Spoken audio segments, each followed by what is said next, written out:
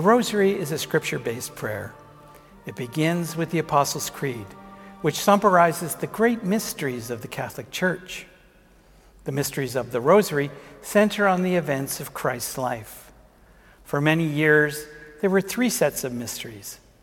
In the glorious mysteries, we not only see the beautiful glory of God, but we see the incredible dream that God has for each of us.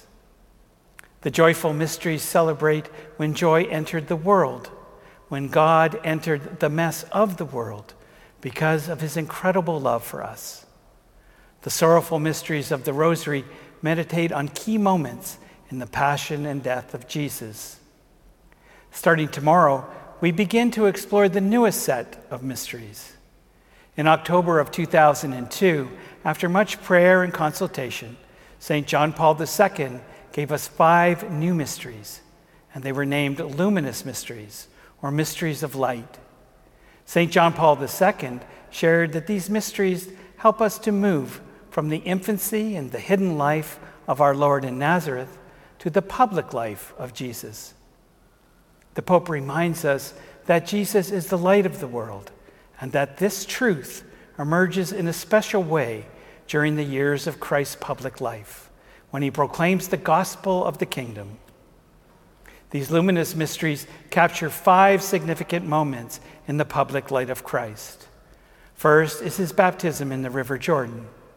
Second, his self-manifestation at the wedding of Cana. Third, his proclamation of the kingdom of God with his call to conversion. Fourth, his transfiguration. And finally, the 5th mystery, his institution of the Eucharist as the sacramental expression of the Paschal mystery.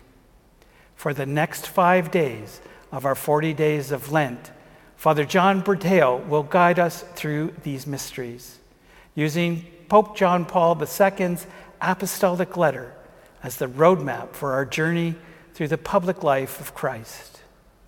To prepare ourselves for this time of reflection, let us now join in the prayers of the Rosary. Join us as we pray. Our Father, who art in heaven, hallowed be thy name. Thy kingdom come, thy will be done, on earth as it is in heaven. Give us this day our daily bread, and forgive us our trespasses, as we forgive those who trespass against us. And lead us not into temptation, but deliver us from evil. Amen. Hail Mary, full of grace, the Lord is with thee.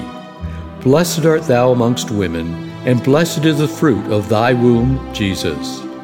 Holy Mary, Mother of God, pray for us sinners, now and at the hour of our death. Amen. Glory be to the Father, and to the Son, and to the Holy Spirit, as it was in the beginning, is now, and ever shall be, world without end. Amen. O my Jesus, forgive us our sins.